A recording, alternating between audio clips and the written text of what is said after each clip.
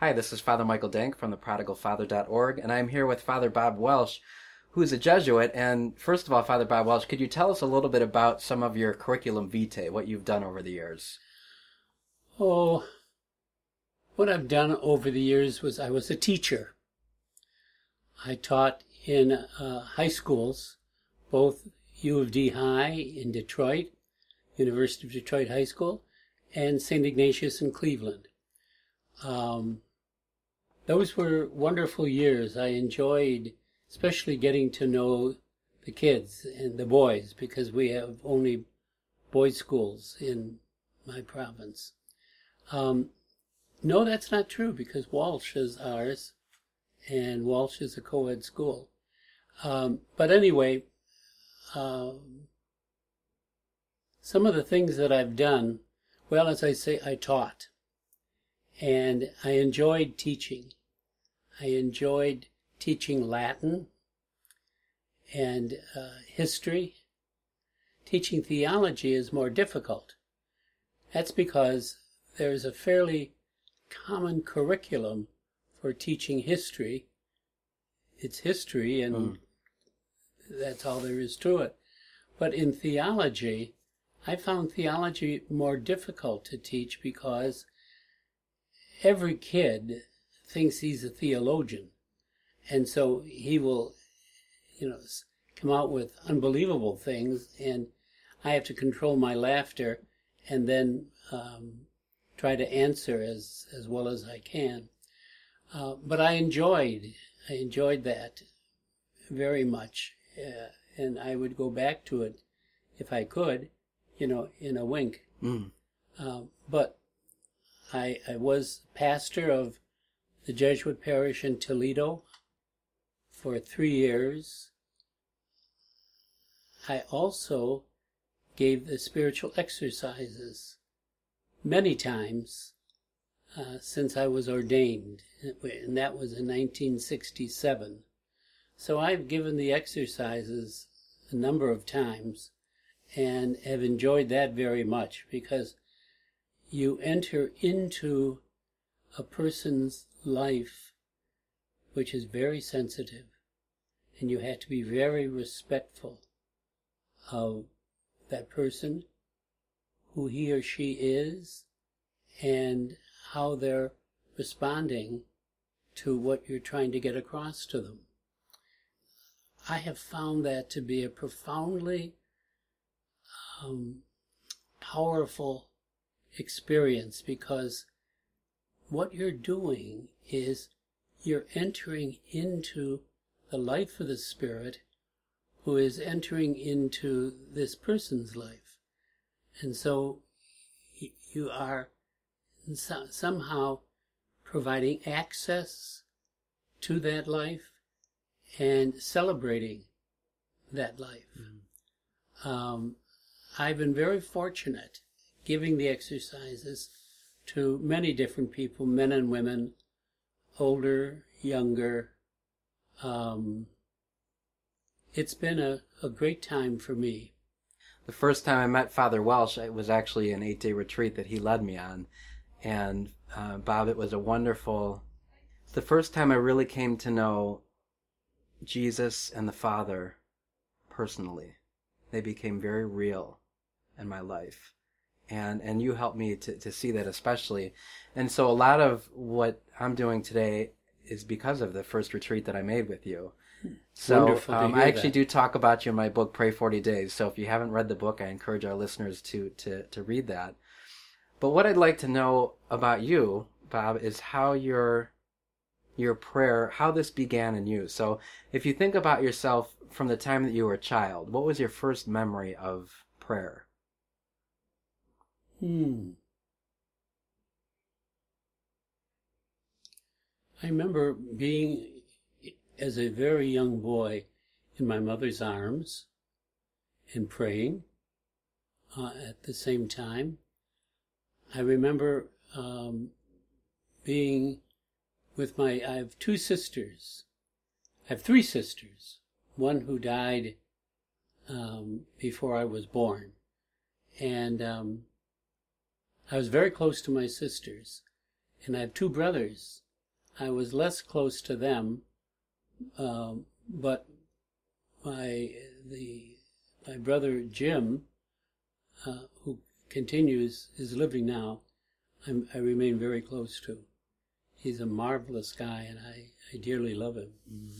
So I don't know how to describe other than praying with my family.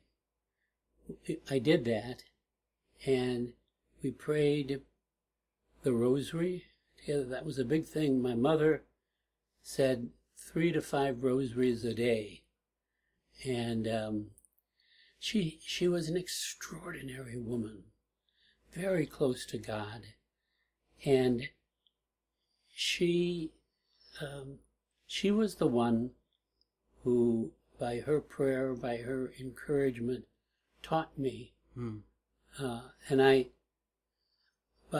because I wanted to be like her, I prayed like she did. And she had a personal relationship with the Sacred Heart. The Sacred Heart was absolutely everything to her. And she felt very much at home with him. So one of the things I loved about that relationship was she treated Jesus as though he were a son or a brother to her.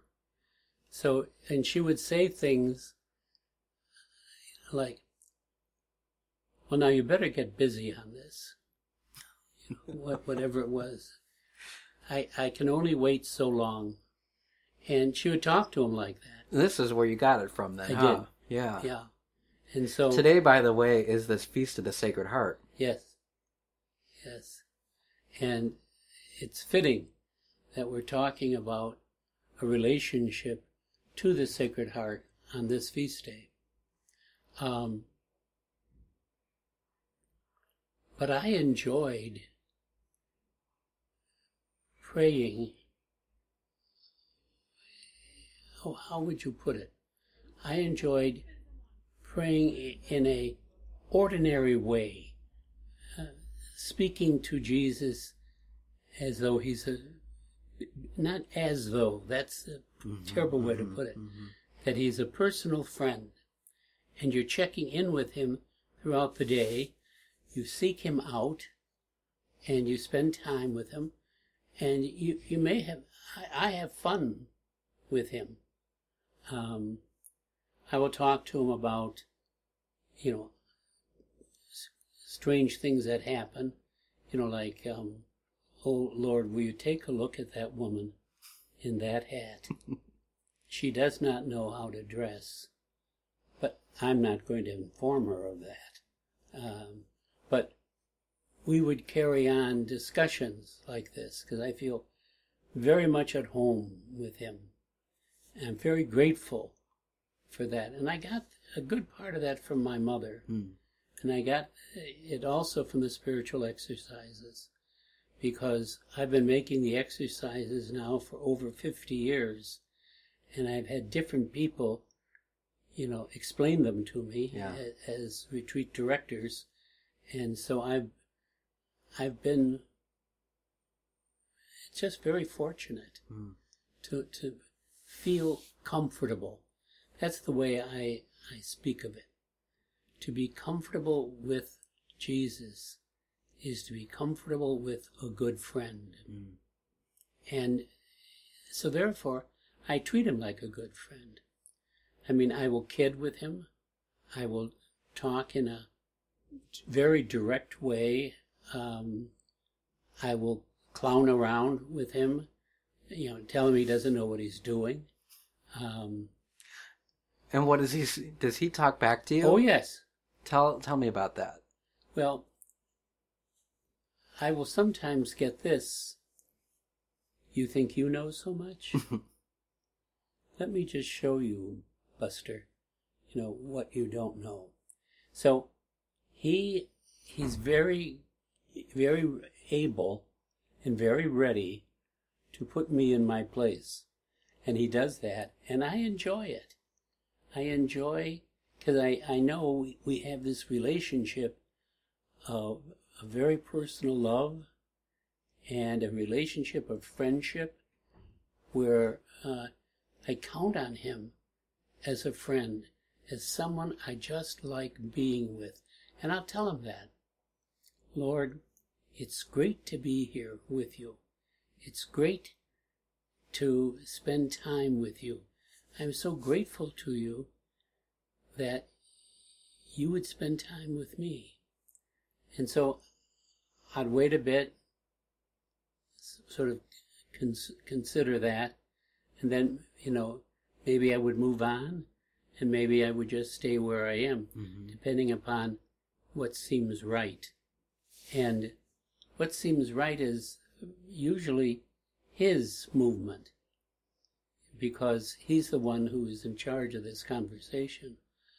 I'm trying to get close to him and tell him that I love him, and I do tell him that I love him, and he lets me know of his love, and his love for people, just people.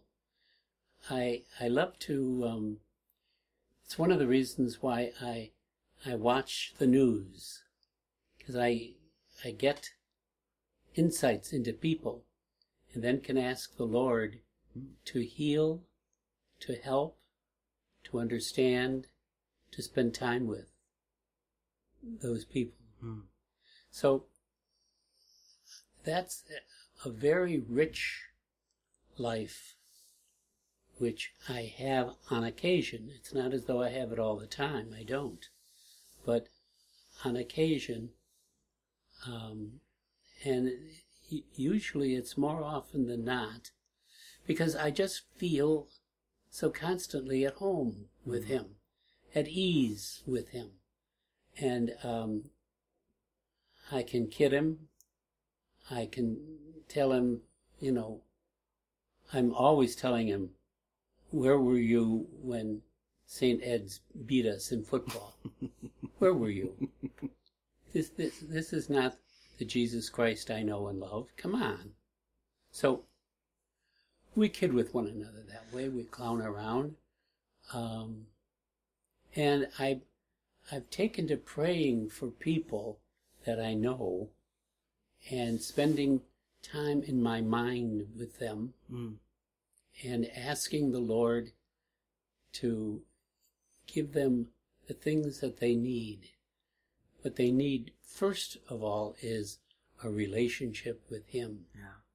So I ask the Lord to let Jack here know who he is. Now, Jack does know who he is, but I will ask the Lord to deepen that relationship so that he knows ever more clearly that the Lord loves him and celebrates him and is wild about him. I love that that phrase. The Lord is, well, it's not a phrase, it's a sentence. The Lord is wild about you. Just wild. He's lost his mind over you. It's just that kind of depth. That sort of, I don't know. I don't know that it certainly is informal. But I think it's right. I feel comfortable with that kind of prayer. So I do that. I enjoy it. I celebrate it. And I have a good time praying for people. People that I know, people that I love, people in my family who are dear to me. I'm very fortunate to have been introduced to this kind of prayer when I was a young man, because my prayer life has been opened up and it's wide as the world. And so I try to take the world in when praying, and praying, the way Jesus would like me to pray. So I ask him for that gift, The gift to pray, Lord, as you wish me to pray. And to be interested in you, Lord.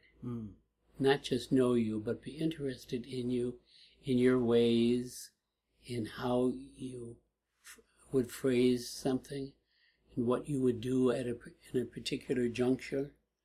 And I ask him to help me fit in to his plan, whatever that plan may be.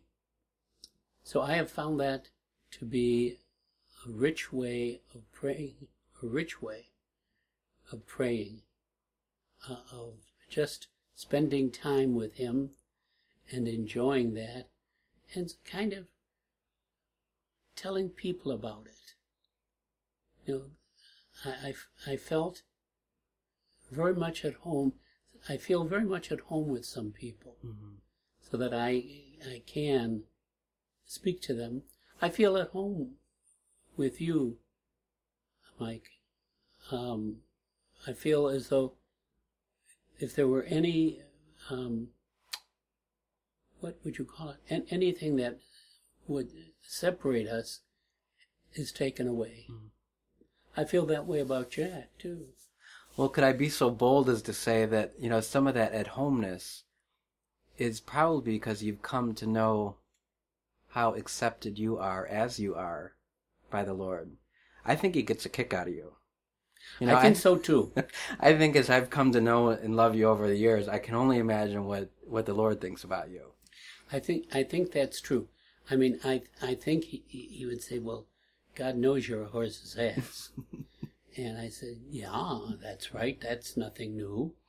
And now, most people wouldn't think to pray like that. Sorry? Most people wouldn't pray like that. Oh, I think that's prayer. Because you're in his presence. You're speaking to him about something that's interesting, at least to you, which is your own prayer life. Yeah. So I find that really absolutely everything can speak of Christ, or of Jesus, of the Spirit, of the Father, if you so desire. And I do desire that, which is a great gift. And I know it. I mean, I certainly have lived part of my life being unaware of any of that. So becoming aware of it has changed the depth of my life, and I'm grateful. And I think that myself and probably a lot of people have experienced that, not feeling that in prayer. What was it like for you? What kind of affect did it have for you when you were praying with your mother? Was it something that you were bored by? Did you enjoy it? What was that like? Well, I enjoyed it because I was doing something I knew she liked. She wanted me to pray. So did my dad. My dad was a holy man. I mean, I know that as a fact. Why do you say that? Because he was a man of great justice. He loved people. He served them. He was a bailiff in court. Okay. And so he served people. He was funny, and he would laugh at himself, but also he would laugh at different situations. We had this, I don't know whether you'd call it a regular thing, but my dad was great at telling stories. I'm terrible. I'm just terrible at that. He was great. He could take he could imitate an Irishman.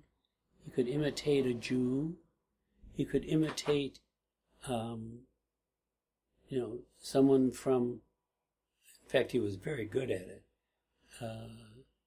Someone from the Middle East, or especially from the East, in the sense of Poland, Romania. That he could take that that way of speaking, a broken English, Mm-hmm. and he would be hilarious at it. And so we used to, what we would do is after supper, we would push everything into the center of the table. So dishes and the meat or whatever it was we were having, push it into the center, and Dad would regale us with stories from the courthouse. Mm-hmm. And I used to look forward to that so much. I think he did too, because he loved an audience. He was always very happy to have an audience, and he enjoyed it, and we enjoyed him, so that there was a wonderful give and take in our home.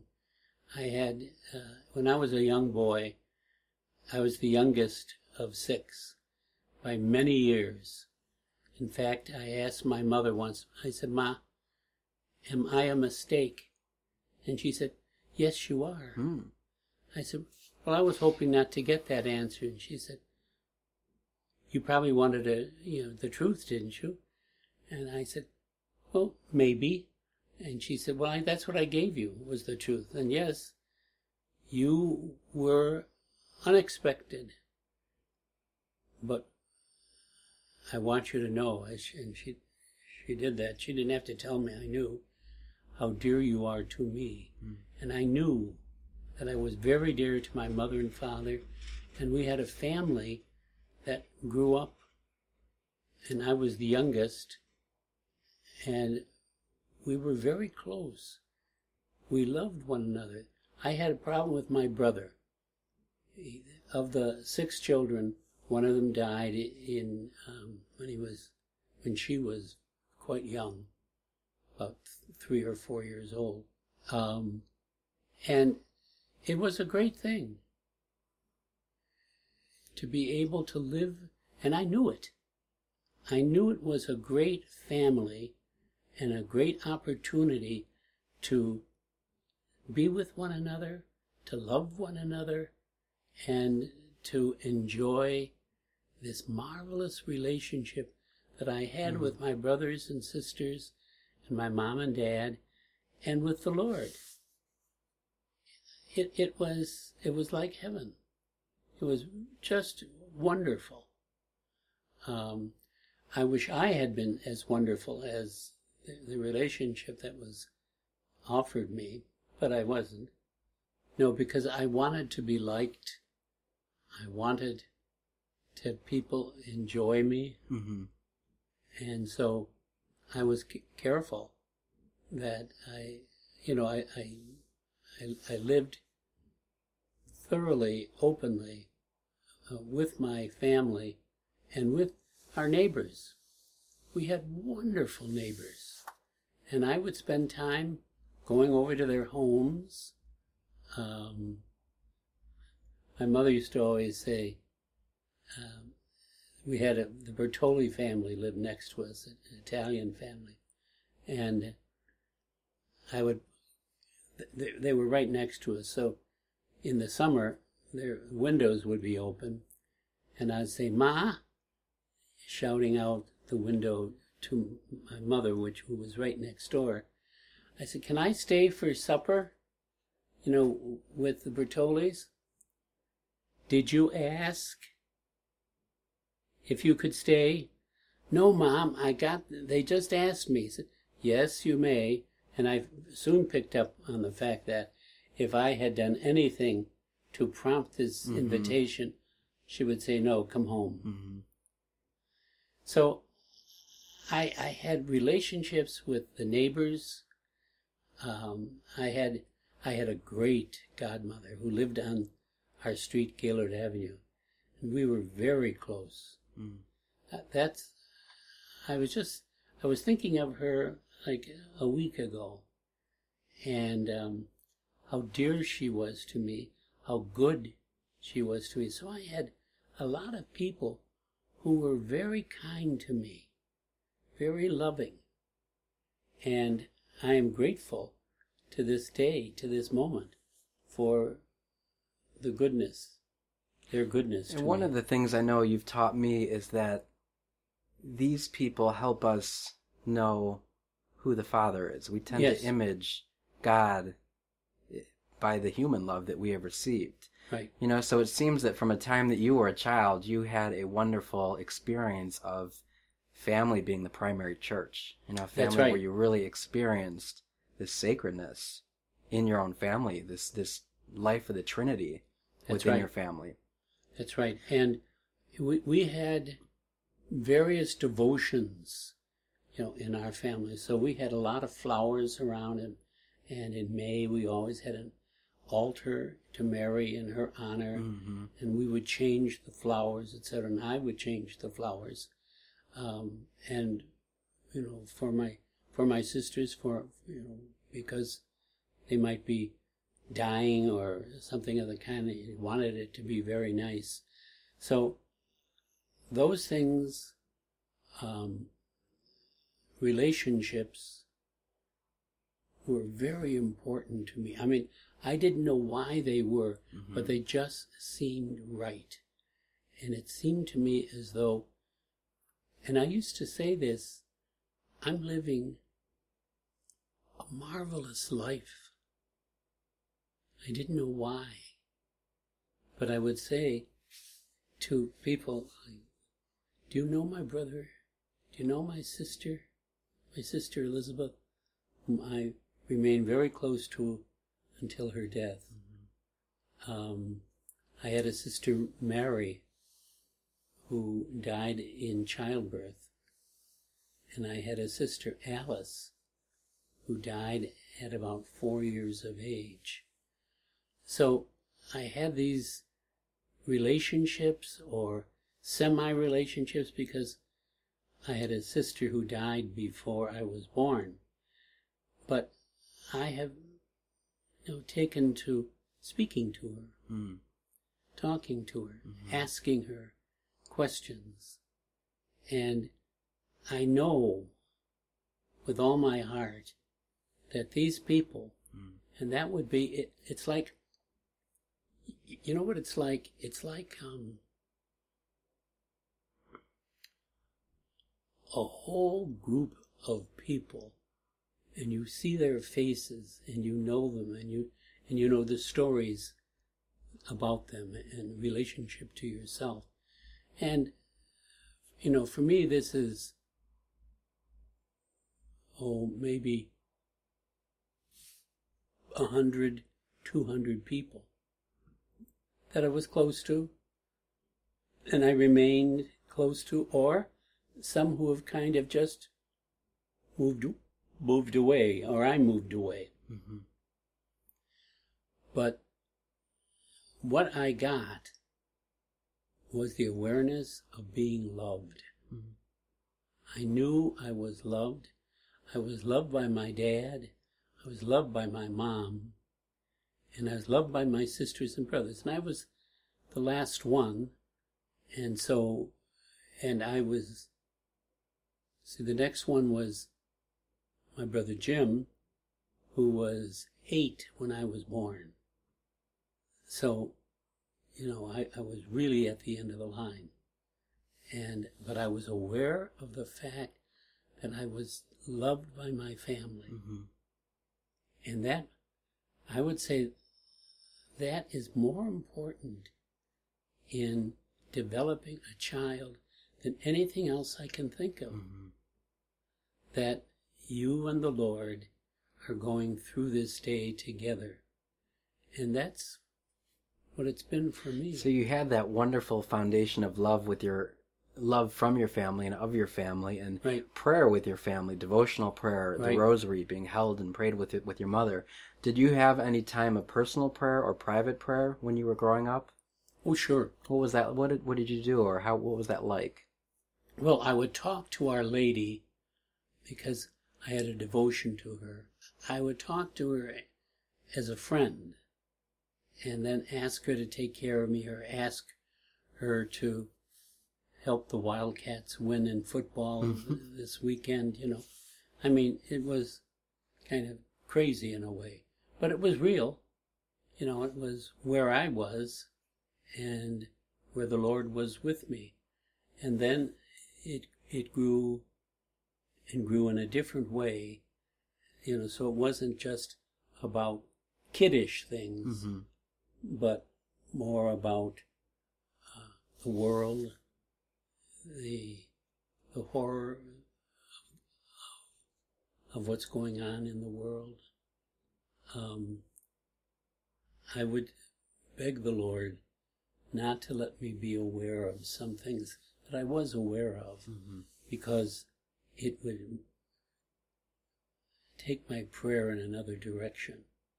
And I just wanted to be open and enjoy Him. I knew I had to be careful in that area and ask the Lord, as I do. I ask the Lord to keep this from me. I ask the Lord, I am frightened of some things. Rats are one thing. I'm just frightened of them. And I beg the Lord not to let me see a rat in my room or in here any place.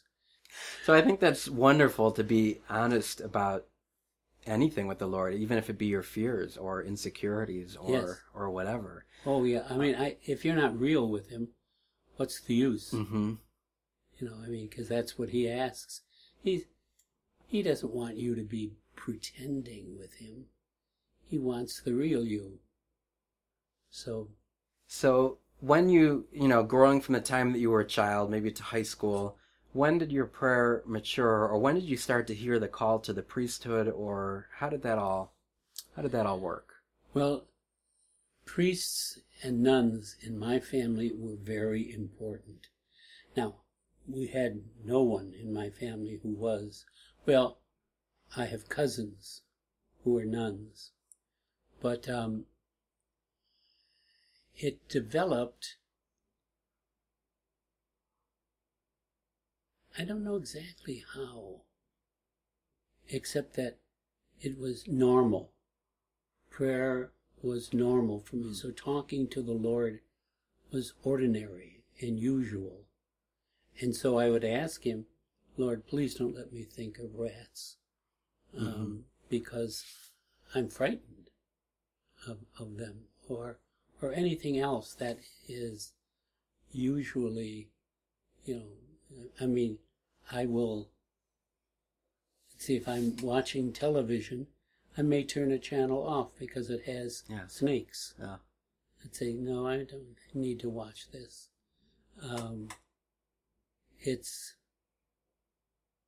It may be goofy, but it's my goofiness, and it's the Lord who takes me as I am, and so I'm confident in that. Yeah. When did you first hear the call to priesthood? Well, I had an uncle. Yeah, he was my mother's uncle, to be my great uncle, who was a holy man, he and his wife. He took care of his wife for like 30 years, and she needed help just in living through the day. And he was very dedicated, and he knew I had expressed an interest in the priesthood when I was a little boy. And he took that and ran with it, so that I can still remember this, a small altar that was lighted from within, and there were candles that the light came up through them, and that I would have that, and I would pray before it. I would ask the Lord, and I would take a statue of Our Lady or of the Sacred Heart and place it on the altar, and then pray.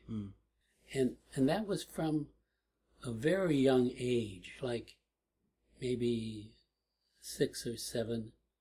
We had great priests in our parish, Holy Name Parish in Cleveland, just wonderful priests. And so I got to know a few of them and felt at home with them, and the relationship just grew. So that idea of being a priest was something I can't even remember when it started. It was just always there. Mm-hmm. When did you go into the seminary? After high school. I joined the Society of Jesus. Why?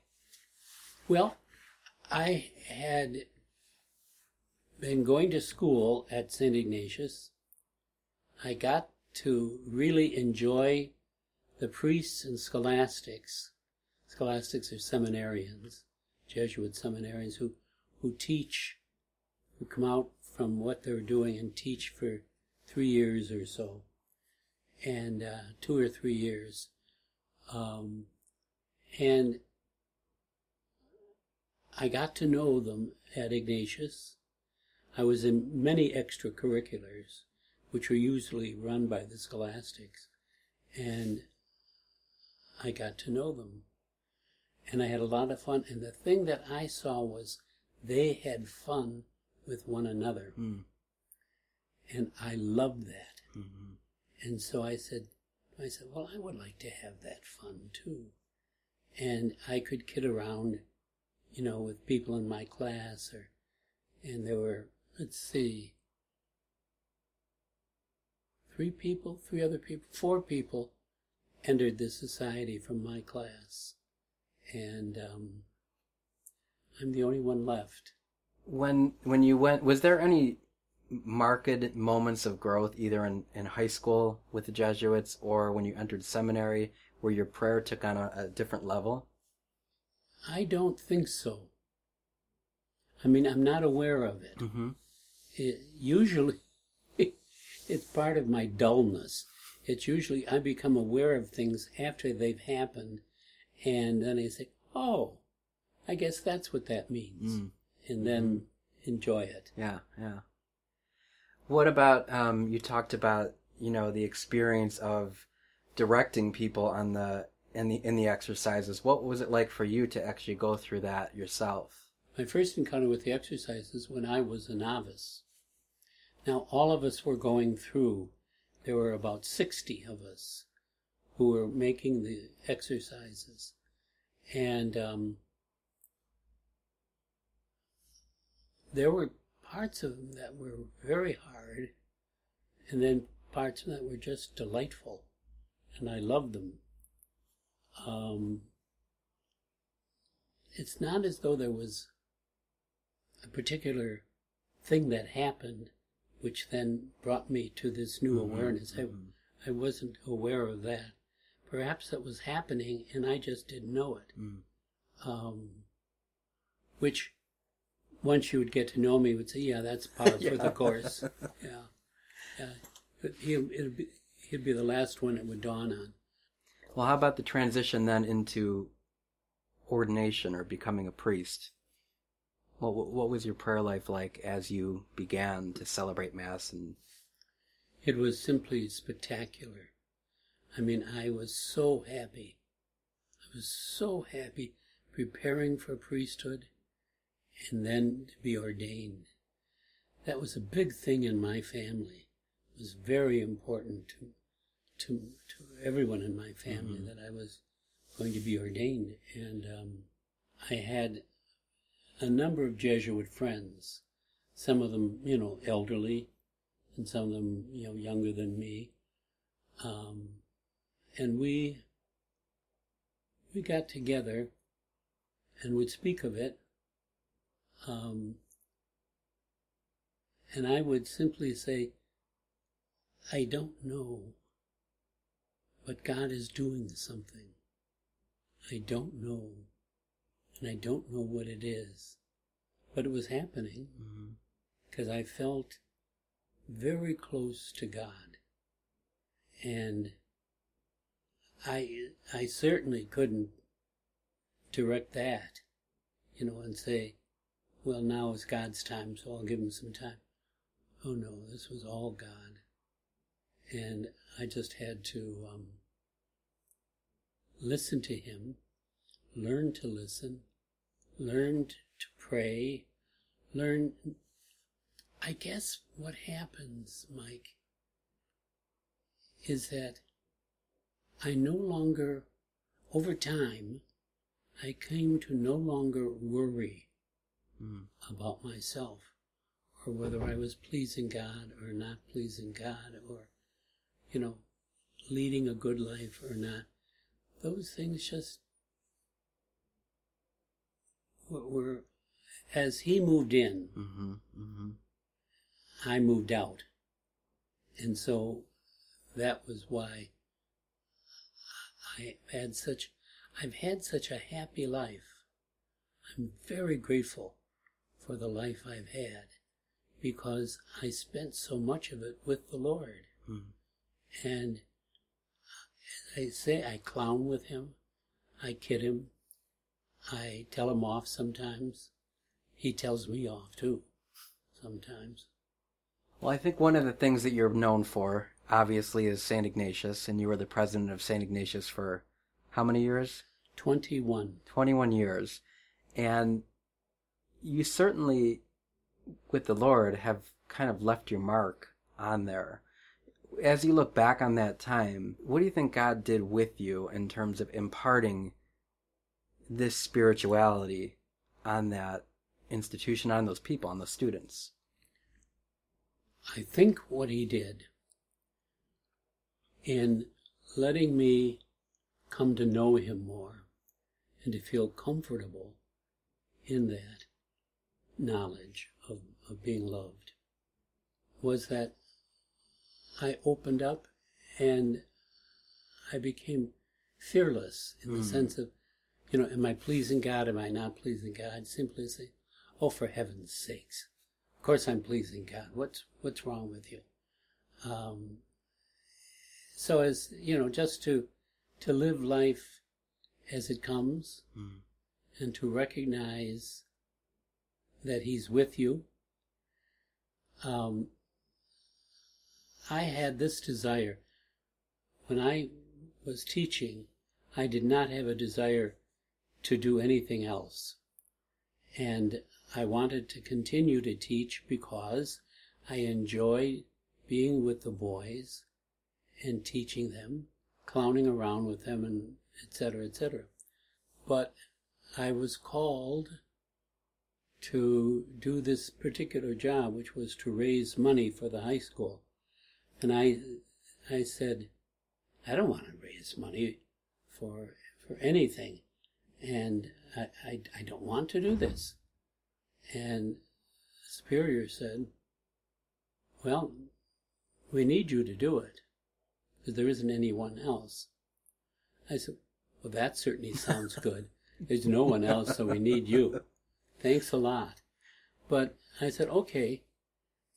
And then they wanted me to be the president of the high school. I didn't want that because I thought that would draw me away from the kids. But as God would have it, that was an important part of my ministry, was recognizing that St. Ignatius High School is an instrument in God's hands. And therefore, I should try to get this instrument in tip-top shape. And so I worked at it from that point of view, that was the only reason why I would go out, and I had to go out and raise money, which is something initially I didn't want to do. Then something I found out that I was pretty good at, and I kind of liked it. I probably shouldn't say something like that, but I liked raising money for the school. I'm grateful to God that what I did was I turned everything over to him. If I was giving a retreat, for example, or working with kids on retreat, I would constantly keep them, in mind and in giving them over to the Lord, handing them over to the Lord. I used to do that. I used to go into our chapel in the residence. We have a beautiful chapel there. I would hand these kids, I would have their names, and I'd say, now, Lord, take care of so-and-so. Come alive to him. Let him see you and come to love you. So that was a very important part of my ministry, was to, and that's the only reason why I could do it, was because I was so confident of the fact that Ignatius was an instrument, as anything else is an instrument or not, is an instrument in God's hands, if you let it be that. And that was what I tried to do. That's beautiful. And I think that would be good for anyone to know, that whatever they're involved in, whatever their work be, that could be an instrument for God. Absolutely. And people will be surprised what an instrument can do. You know, and you may say, oh, gee, I was raising money. Well, that's not like teaching theology or something of the kind. No, but it's as important as teaching theology or whatever, if it is what God wants you to do. Right. And generally, I thought God was asking me to do those things. So now, as you transition into retirement, or have transitioned into retirement, what is it like? What's it like to be retired as a priest? And do you still pray, or have you given up prayer as a retired priest? Sure. I try to spend time with him in the morning and in the afternoon and in the evening. And it may be fairly short, you know, because I may be watching television or something of the kind, you know, and that must sound terrible to say. Here you've been talking about Christ and God and coming to know him, etc. And now you're talking about the real world, huh? Your real world, which is, you know, not all that spiritual. But actually, I found it to be that anything that you're doing, if you're doing it with him and for him, is all you have to be worried about. Yeah, and your whole life becomes prayer. Yeah. To pray That's what always. it is. As we come to the end of this, I'd like to ask you, there are many people that don't have what you had. First of all, a wonderful childhood, a wonderful parents. You know, you think about the kids that are raised up in broken families today. Yes. Maybe that didn't have any kind of formation in the spiritual life, didn't have the opportunity to go to the seminary, doesn't feel comfortable with God, doesn't feel at home with God. What would you say to that person that is listening and this is totally foreign to them? I would say one of the things that would help you an awful lot is patience. Patience with yourself, and patience with God. If you have particular kinds of prayer that you like, practice them. That's fine. I would hope that people could find it in their hearts simply to open themselves to the Lord and call upon him, and then let happen what happens, because the Lord is interested in you praying. The Lord is interested in you coming to know him. So be confident of that.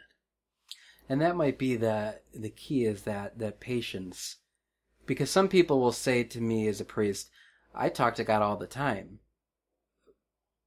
but I don't ever hear from him, you know, or I ask him, but he doesn't give me an answer. Does God speak to that person, or how do they hear his voice? It's a darn good question. I think sometimes you hear when it's the right time for you to hear, and when movement can come as a result of your opening yourself to him. So, you know, someone who says, and I blame no one for what they're praying. Well, I prayed and I asked God and I didn't hear anything. I would say, okay, what do you do then? Do you give up on prayer? Well, yeah. He hasn't given me anything. I say, Well, why not go back to him again? Mm. And what I would urge you to do is to put it to him. Here I am, I'm waiting on you, and I'm asking you to fill my life. Mm. That's what I'm asking. I'm not asking for $1 million. I'm not asking for, this degree or anything else. I'm asking to know you and to love you and to serve you. That's what I'm asking. Mm. And I want you to let me know that that's happening. I like that. That's a good way to end this. So if you've been struggling in your prayer life, don't be afraid to go back to it. To Right. put it back, put it to him, put it back to God, and once more entrust yourself to him. That's right. It's been wonderful being with you, Father Welsh. I would love if you would give me and our listeners a final blessing. Sure, I'm happy to do that. And the great Jack Lopeka, yes. I just love this guy. I do too. Yeah, how could you not? Yeah. Lord Jesus, come to these two good men. Give yourself to them so that they know how dear they are to you. In the name of the Father, and of the Son, and of the Holy Spirit. Amen. Amen.